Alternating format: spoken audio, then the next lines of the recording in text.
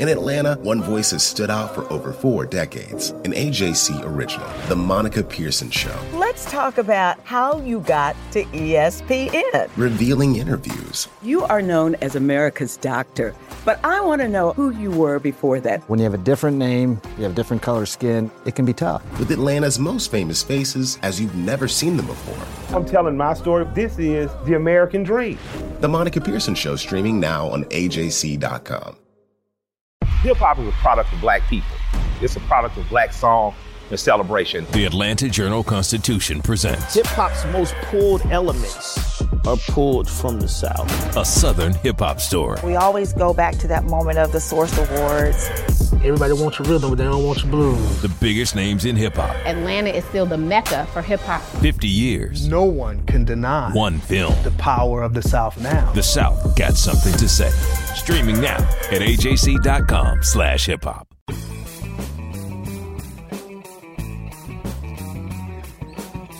Hello and welcome to the latest edition of the Politically Georgia podcast, where we bring you news and analysis of all the latest Georgia shenanigans in Congress and under the Gold Dome.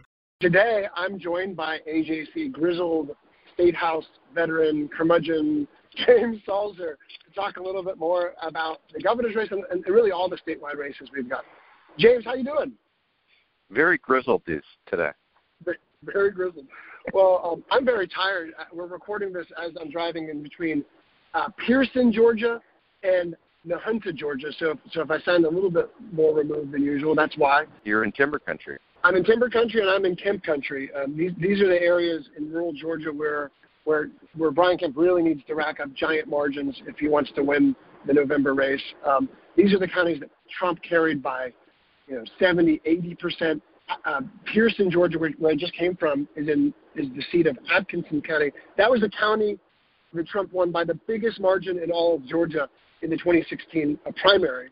And so this is an area, it's a town of just a couple hundred people, and 150 people showed up for the Brian Kemp event just now. And I bet we'll see a lot of people at the rally right down the road in Nahunta in a few minutes as well. I mean, this is just happening all over. Stacey Abrams is having her own set of bus tour events all over Georgia as well. She's actually going not just to big urban areas, but also to conservative areas too. She's in Cumming and Gainesville and other red counties too, trying to get a lot of Democratic turnout. What do you think about that strategy, James? Well, I mean, it makes sense for Brian Kemp in particular to be going all over rural Georgia.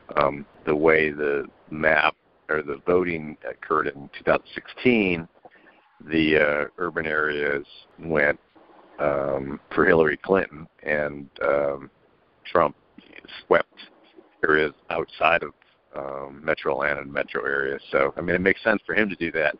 It's interesting. She has made efforts particularly in North Georgia, and I thought that's kind of it's interesting. I mean, I think both of them at this point in the race are it's mostly about trying to get out your voters, and so the way to excite them, obviously, to get your voters excited about the race is to actually show up.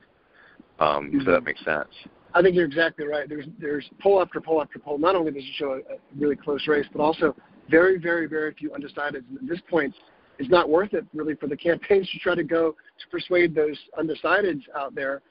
Instead, they're trying to mobilize the people they know are going to already vote for them. I was just going to say, I think you're right. I think it's like, probably like 1 or 2%. And I think that's probably been true for like a month. I don't know that after like, September, there was just a ton of people who were thinking, wow, who do I vote for in this race? Yeah. So even though we're going to be, continue to be flooded with TV commercials and flyers and, our mailboxes are going to be stuffed with stuff that we'll throw in the recycling bin. Our polling is showing there's just very few people who are undecided at this point. And this is where it kind of gets really, really interesting, because there's a lot of big questions out there. There is how forceful will the African American turnout be? Because the larger share of the black vote there is, the more it helps Stacey Abrams. Where will the suburbs go? Does the suburbs end up breaking for one party or the other? They've become a lot more competitive lately. Where do white women go? We've seen polling showing that white women, for the most part, are sticking with Brian Kemp. But the big core question underlying all this is about those somewhat unlikely voters. For Stacey Abrams, it's been about getting out voters who don't usually show up in midterms to show up in massive numbers in November. And for Brian Kemp, it's somewhat of the same thing. He's trying to get either the so-called Trump voters, the Trump supporters who didn't really show up in force before 2016 to come back out for him as well. So they're both going after this set of unlikely voters. It's really interesting. Right. Yeah, because and it's been her strategy all along. I mean, she's talked about that. I think the number was 200,000 votes that she said, the Democrat needs to win this race. And from day one, she said, these are the people I'm going to go after. It is an interesting strategy because what we don't really know is how many people, for instance, 2016 just came out for Trump versus Hillary.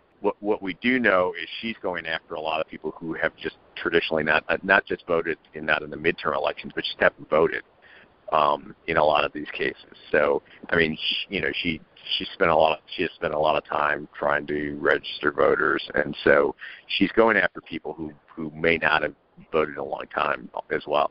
You got it. And the interesting thing about that is you're right. I mean, she's been talking about getting the 200 or 230 or so thousand people. That has been the gap between Republicans and Democrats these last two election cycles, these last two statewide elections. But that's also somewhat assuming the Republican numbers will stay a little bit static too. And we've seen a lot of Republican turnout going up. It's hard to tell. It's hard to read too much into early voting. But we'll put it this way. Early voting has about tripled since the same time in 2014, and it's not just on the Democratic side. Republicans are very optimistic about the numbers they're seeing. They're seeing a big turnout in very conservative areas in North Georgia and rural Georgia, in Republican-friendly counties. They're pointing to too. So this is why this race is going to be really hard to call before November 6th.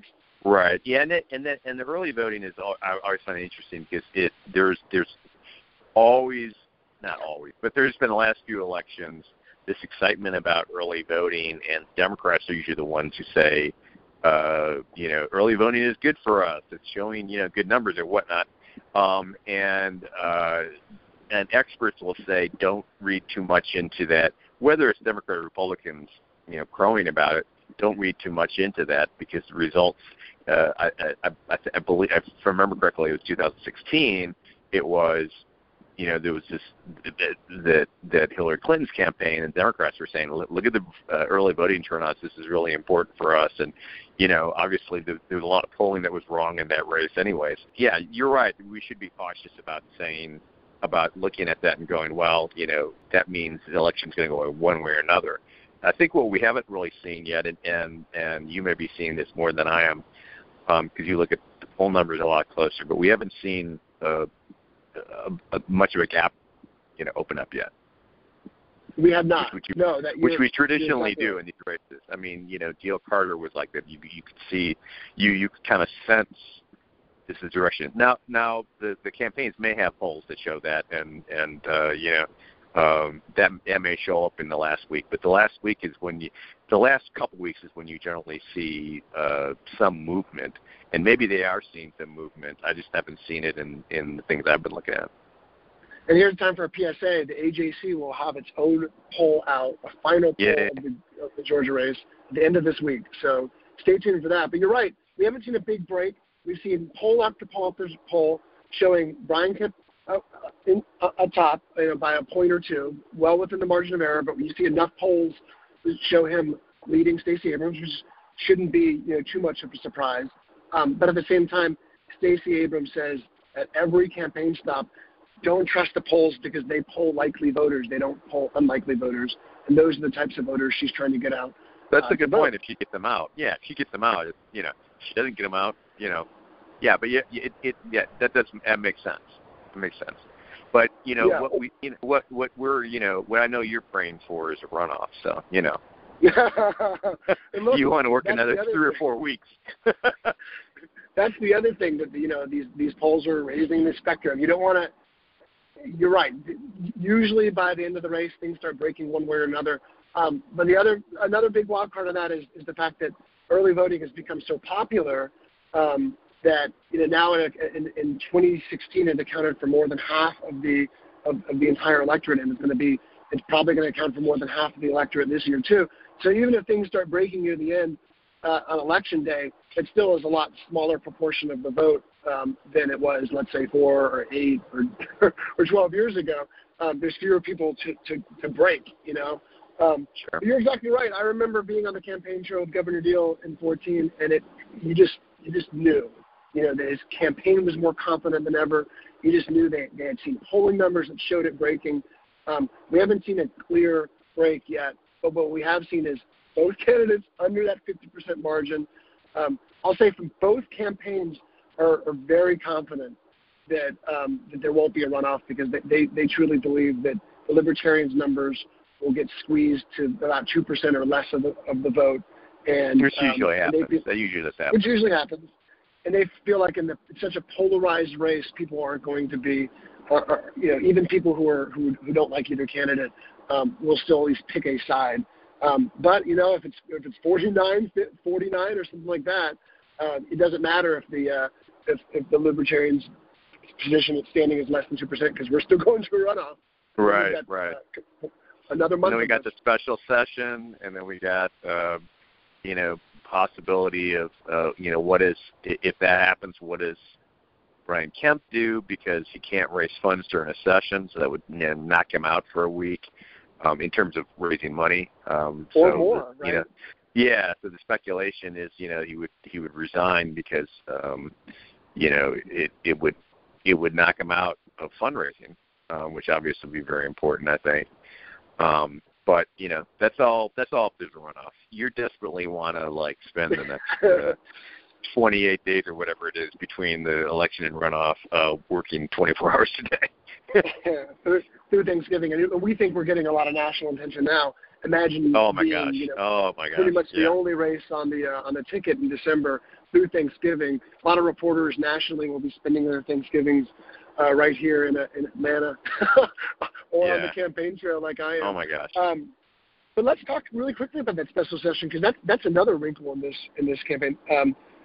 Governor Deal said he would call a special session for the week after the election to shift about $100 million in state funds for Hurricane Michael, but relief, but also potentially the lawmakers to kind of put a nail on the and finally resolve this old Delta jet fuel tax break issue. Right. He signed an executive order off session that gave Delta Delta and other airlines temporary relief from jet fuel tax break. Well, lawmakers will have to go vote on that the week after the election, presumably. Right, and that and as as the governor's staff would point out, or would agree that they don't need to have a special session to do the money part. There's a fiscal affairs committee which is essentially made up of leadership in the legislature that could vote to shift this money or put this money towards hurricane relief and mostly debris cleanup in South Georgia. But yeah, I mean, I think the governor wants to leave office with the Delta thing nailed down. I mean, he wants it was his push during the 2018 session to do this, and I'm sure that's one of the things he wants to check off his box of things that he wants to get done.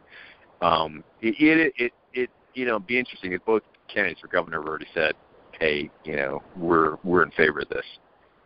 Which, of course, Brian Kemp was not in favor of this most strongly in February of 2018 when Delta decided it was no longer going to give special treatment to NRA members. Then it was he wanted to have a tax-free holiday for ammunition to honor the NRA. So this was a big switch for Brian Kemp. I mean, he called Delta a corporate coward.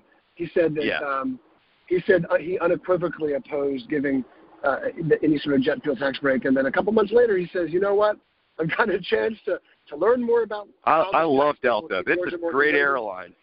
It's the best airline ever. Shows you how things can change. And another point about the special session is not just Brian Kemp, who again at the debate last week said that he would not resign from his office as the state's top elections overseer, but it's also other statewide state office holders who might be in a runoff. Look, there might be a Secretary of State's runoff, and Brad Raffensperger hasn't resigned from his role as state representative, so he wouldn't be able to raise cash. Tricia Pridemore, who is an incumbent public service commissioner, if she's in a runoff, she wouldn't be able to raise cash. Right. And Brian Kemp, look, it might not just be a week. At the very minimum, it's 5 days. But sure. if there's some other thorny issues to come up, it could be more than 5 days. And so right. you could have and we won't. And the General Assembly will have to, make these momentous decisions without Jason Spencer, who's already resigned. So, I don't know how they're going to get through the session without him. How do we get by? So there was a lot of, you mentioned earlier, the TV ads and the flyers. We've seen a lot. I mean, $12 million has been spent just on TV ads alone. I think that was September, though. I think that was just September. That was that was for most of September and October. Yeah, we're going to see a lot more. Yeah, we're going to see a lot more in the last week and a half, right? Or week or so. You're right. And that's just the governor's race, and that includes about $1 million from NRA, about $800,000 from a group called Power Pack that's supporting Stacey Abrams. You're going to see a lot more money flooding in, and that doesn't even include ACLU's put money in. Yeah.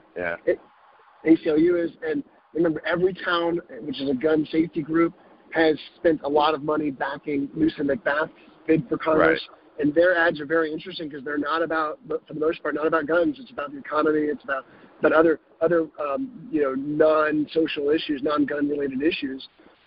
So we're going to see a lot more, and we're seeing these really nasty flyers too from both parties. Democrats are sending out flyers making Brian Kemp looking out to be some backward Neanderthal. Republicans are sending out flyers making Stacey Abrams out to be a communist. There's one that shows her in a very Stalin-esque type of image with like a radiant sun coming out of her head. Yeah. Mao. Does she have a Mao hat on, or I kind of thought it was more Stalin than Mao, but maybe I'm not reading up on that. I don't know. I thought Stalin. But it says she's no comrade of ours, so there's just a lot of divisive rhetoric going out right now. A lot of mud. I was wondering how much further they were going to go radical socialists. So I guess that answers the question that radical socialism hasn't gone far enough. So we need to go Stalin-esque. Yeah, the radical line is the one that the Republicans are repeating. And look, this is not a new thing. Brian Kemp, I'll never forget this. The unity rally the Republicans held 2 days after he won the runoff. It was just an attack, mostly an attack on Stacey Abrams, where not just Kemp, but pretty much every standard bearer in the Republican Party, except for I think Governor Deal, called her an extremist, a radical, an out of touch, a creature of California, you name it. And that's been the mantra from the Republican ticket from then on. There's been certainly some positive ads, and not to say that Brian Kemp isn't talking about his policies, but even on the campaign trail, it's his policies and why she'd be dangerous. Yeah, and that has shown up in pretty much every. It's been interesting. The issue stories we do, for instance, they both will talk about their issues, but there is a little bit of we have to throw in that she's a radical. To even if you're talking about something like as mundane as or not mundane, but as sausage making as redistricting, we do a better job. Here's why. Oh, and by the way, Stacey Abrams is a radical. So it is kind of it's messaging. It's making sure that sticks in their voters' minds that if they don't come out to vote, you're going to have a radical running state government. And the counter message from Democrats is it's a somewhat similar thread. It's Stacey Abrams is the best person for governor. She's the best for crypto. And oh, by the way, he's a voter suppressor. And we actually saw that just the other day. There was a question about absentee ballot applications that weren't being delivered in DeKalb County by local elections officials. Well, DeKalb County is the bluest county in Georgia by far. Democrats dependent on a giant turnout in DeKalb County if Stacey Abrams has any chance of winning the governor's race. And DeKalb County elections officials are all appointed by county officials, which are Democrats complaining about Democrats. Yeah, Democrats complaining about Democrats suppressing the vote. Okay, there you go. Yeah, so there's just a lot of that going back and forth, and of course this is the time where it has to go off. This is the time where voters are paying most attention, so you're going to hear a lot of that rhetoric. So just keep that in mind as you're hearing the attacks from both sides of the race. And as we mentioned too, Stacey Abrams had been somewhat, for the most part, running a pretty positive campaign, not really taking any shots at her opponent. Well, in the last couple of weeks, that's changed. She's kind of gotten off the sidelines on that front, and at her campaign stuff, she is not holding back at all. She's criticizing Brian Kemp's policies just like he's criticizing her. So they're both trying to highlight a really big contrast over issues, and you name it. There's a contrast: education, every issue, social issues, abortion, fiscal policy, except the Delta tax. There's no contrast. Except for the Delta tax. Everyone's on board. And trust me, I have a good feeling that Delta was pretty happy to hear that part at the very end of the debate. Yes, they were.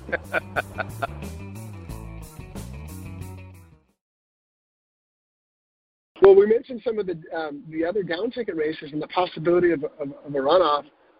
What my hunch is that for the most part, the governor's race is looking like it's going to be one of the closest races. For the most part, the few polls we've seen show other down-ticket Republicans running ahead of their Democratic opponents by a slightly bigger margin. Right. The wild card could still be the Public Service Commissioner race and the Secretary of State's races, because those races are getting a little bit less attention, and because John Barrow, who's running as a Democrat for Secretary of State, is bucking his party's trend. Instead of running as a progressive, he is sticking to very, very centrist messages. His first TV ad was pretty much all about how he's a centrist Democrat. It shows him wearing blue jeans and a denim shirt in front of a cow pasture, saying that he's been a centrist Democrat all along, and he ends it with, "I'm a Democrat, but I won't bite you." That's funny. Yeah, some of these. There's a few races like that one where there's actually it's competitive because both sides have the money to be competitive, right? I mean, the classic example is the insurance commissioner's race, where one candidate has raised 40 times. The Republican candidate, Jim Beck, has raised 40 times as much money as the Democrat in that race, and has the backing of a lot of the insurance and small loan industry people who he will regulate if elected. So those kind of races, it's hard to gauge whether Democrats have a chance, other than the possibility that there is a wave of Democrats just sweep, which we haven't really seen any evidence that could happen. But 1994, Newt Gingrich had the contract on America, and Republicans swept a whole bunch of places, including in some seats in some positions in Georgia where a Republican had never won a race. So there's always that possibility. But there are several of these statewide races where it just looking at it doesn't appear competitive because the Democrat in the race just has no money. So they have to hope that Stacey Abrams carries them across the line. Whereas the Republicans, a number of these Republicans, Chris Carr, Attorney General, if you look at his donor list, you could almost match it up with Jeff Duncan and Brian Kemp. I mean, the political establishment of the state is completely behind him. So that's what I think you're seeing that in a lot of state races. And I think that's also why you're seeing Republicans, kind of use the Trump model in 2016. Trump was able to carry the state by 5 points despite losing metro Atlanta suburbs because he had such giant margins in rural areas. And clearly, Brian Kemp's done 2 bus tours now in the last in this month. He's about to do his 3rd for the final stretch. But his first 2 bus tours pretty much avoided all metro Atlanta. The closest he got to metro Atlanta was Cartersville and Noonan, which which aren't in the heart of the right. city. And he's going to these Republican areas where he's trying to drive out turnout, just like Stacey Abrams is trying to drive out a lot of turnout in bluer parts of the state. But that leaves a big question mark about the suburbs, about areas like the 6th District, which used to be solidly conservative and now are bigger question marks. They're still held by Republicans, but it's a lot tighter margins. How will those areas fall on Election Day? They still could go Republican, but they might be a lot closer than ever before. And, the top of the ticket, you haven't seen, that will probably change with Brian Kemp's final bus tour, but he hasn't been spending an awful lot of time in Metro Atlanta's suburbs. One of the rare events he did have in the suburbs was Marco Rubio last week. The Florida senator, of course, ran for president in 2016 and did really well in Metro Atlanta suburbs. He only won, I think, 4 counties in Georgia in the 2016 primary, and those were DeKalb, Fulton, Cobb, and Athens-Clarke counties. So two left-leaning, 4 left-leaning suburbs, and plus Athens. So that's where Brian Kemp has, made a sort of a rarer foray into the suburbs. Not his only one, but he isn't spending too much time there. So it'll be really interesting to see how establishment Republicans sort of see both these candidates, because Brian Kemp, of course, ran really far to the right early on, moving back to the center now. But do they still love him? And yeah, I mean, 2 of the counties I'll be interested to look at, and it'll speak kind of, I think, to the future of Metro Atlanta politics. Will be Cobb County, which has been Republican forever, and is I've kind of has both elements of very, very conservative Republican party members or party supporters, and then also establishment people. I mean, there's many long-time politicians that are from Marietta and Cobb County, and then Gwinnett County, which I'll be really interested to see, because Gwinnett County was a county that Hillary Clinton won in 2016. When I came here in 1990, the delegation in Gwinnett County was, I seem to remember, in the legislature was majority conservative Democrat. The 92, I think it was the 92 election. It might have been the 90 election, but 90 or 92 election, it just completely flipped to all Republican. And it's interesting. This will be an interesting year because there's a lot of open seats in Gwinnett County of longtime legislators who are not coming back this time. So there's a lot of competitive seats where Democrats think they're going to pick up the positions, and they very well may be, because demographics of that county have changed so dramatically.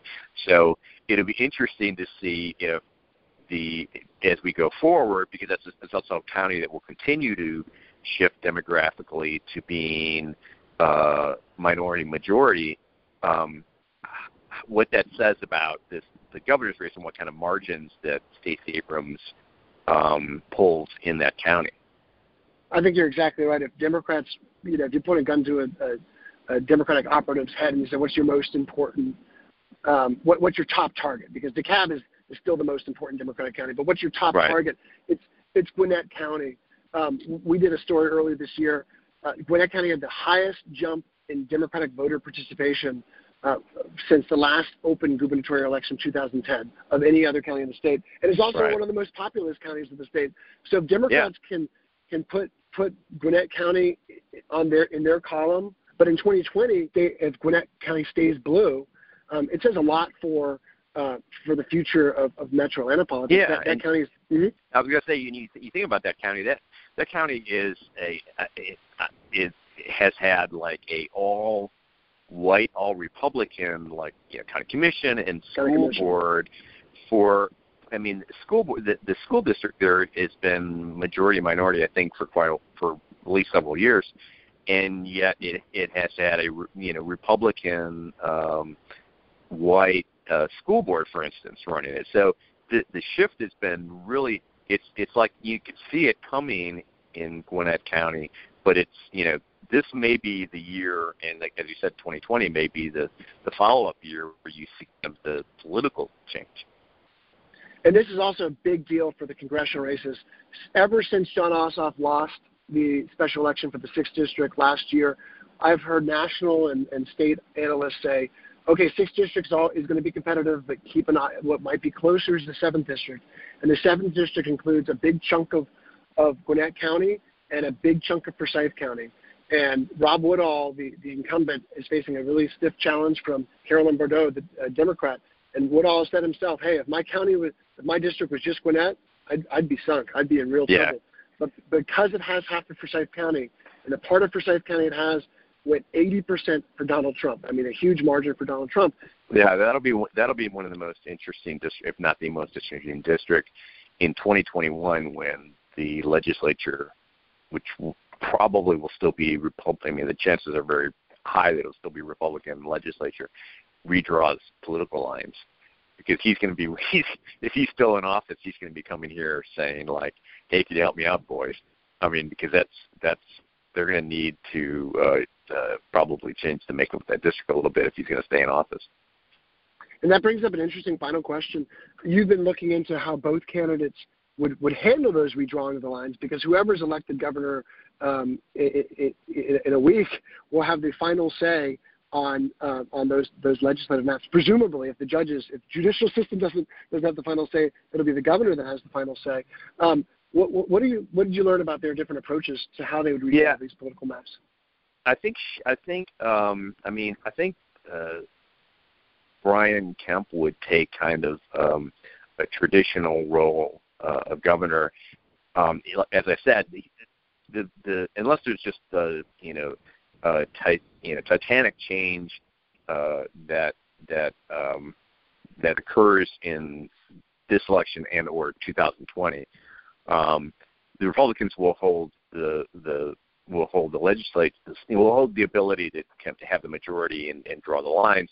And the governors, and everybody who's been involved in the process tells me the governor has a pretty strong role in that. And so if you have a Republican legislature and a Republican governor, they're going to work together to preserve, to draw lines that preserve Republican or help them control the legislature to 20 into the 2030s. Stacey Abrams will say that she will work for fair maps, but fairness will be if she gets 51% of the vote, for instance, and wins with 51% of the vote, she's going to expect lines to be drawn that reflect kind of how the vote went, or just she's not going to want to say, she's not going to say, we're going to get 75% of the Democrats are going to get 75% of the seats. We're going to figure a way to do that, which I don't know you could, but she's saying we're going to draw them in such a way that they reflect the kind of the bigger picture vote of the state. Because I mean, right after the 2011 redistricting, I mean, I think it was probably close to 2/3 of the seats, if not 2/3 of the seats, were Republicans. Well, 66% of the vote in Georgia is not Republican. It's not Democrat either. So, I mean, the makeup of the legislature did not, in a kind of a broader sense of the state vote, did not reflect the sentiment of the general vote in the legislature. And the other thing is, I've had Republican legislators say, yeah, but if she gets elected, and the Republican legislature comes through and says, we're going to have seats that are, I don't know, 60-40 Republican, that we still have a clear dominance, and we're going to fix it so that, we're not going to have to worry about the demographic changes. Then you'd be thinking, well, she'll veto the map. It'll go to the federal courts, and their argument is federal courts are going to do their best to follow the will of the legislature, or as long as the legislature do crazy stuff like run a district from Kennesaw to St. Simon's Island or something. As long as which we've almost seen before. the Cynthia McKinney district, yep. Congressional district that went from DeKalb to Savannah. Yeah, Savannah. Along 920. We've been there. Yep. Well, exactly. that will be a subject of a lot of podcasts in 2021 for us after the 2020 census comes out. But for now, we've got a very close race, and our next episode will actually focus on the second and final TV debate for this gubernatorial contest, which will be held this Sunday before the election. So tune in to that on WSB TV, and follow myjc.com, politicallygeorgia.com, and ajc.com for all the latest on the governor's race, because there's a lot more twists and turns to come. Read the paper. Thanks for joining me yet again for one of our final pre-election, well, maybe not final because there's a runoff, but final pre-general election podcast. We can be optimistic. Thank you. Thanks, man. Well, that's all for this week's edition of the Politically Georgia podcast. Head to ajc.com/politics to subscribe to Politically Georgia. You'll get access to our daily newsletter, along with all of our stories and updates on all things Georgia politics. Don't forget to subscribe to our podcast and rate us. It really means a lot to us when you do. And as always, thank you for listening. Donald Trump has been indicted in Atlanta. We have so many court dockets to follow, but we haven't really seen anything yet. The Atlanta Journal-Constitution has covered every moment of this historic case. I've been writing about this investigation for 2.5 years. Our team is led by reporters Bill Rankin and Tamar Hallerman. Follow our coverage on AJC.com and listen to new in-depth episodes of the award-winning podcast, Breakdown, the Trump Indictment, only from the Atlanta Journal-Constitution.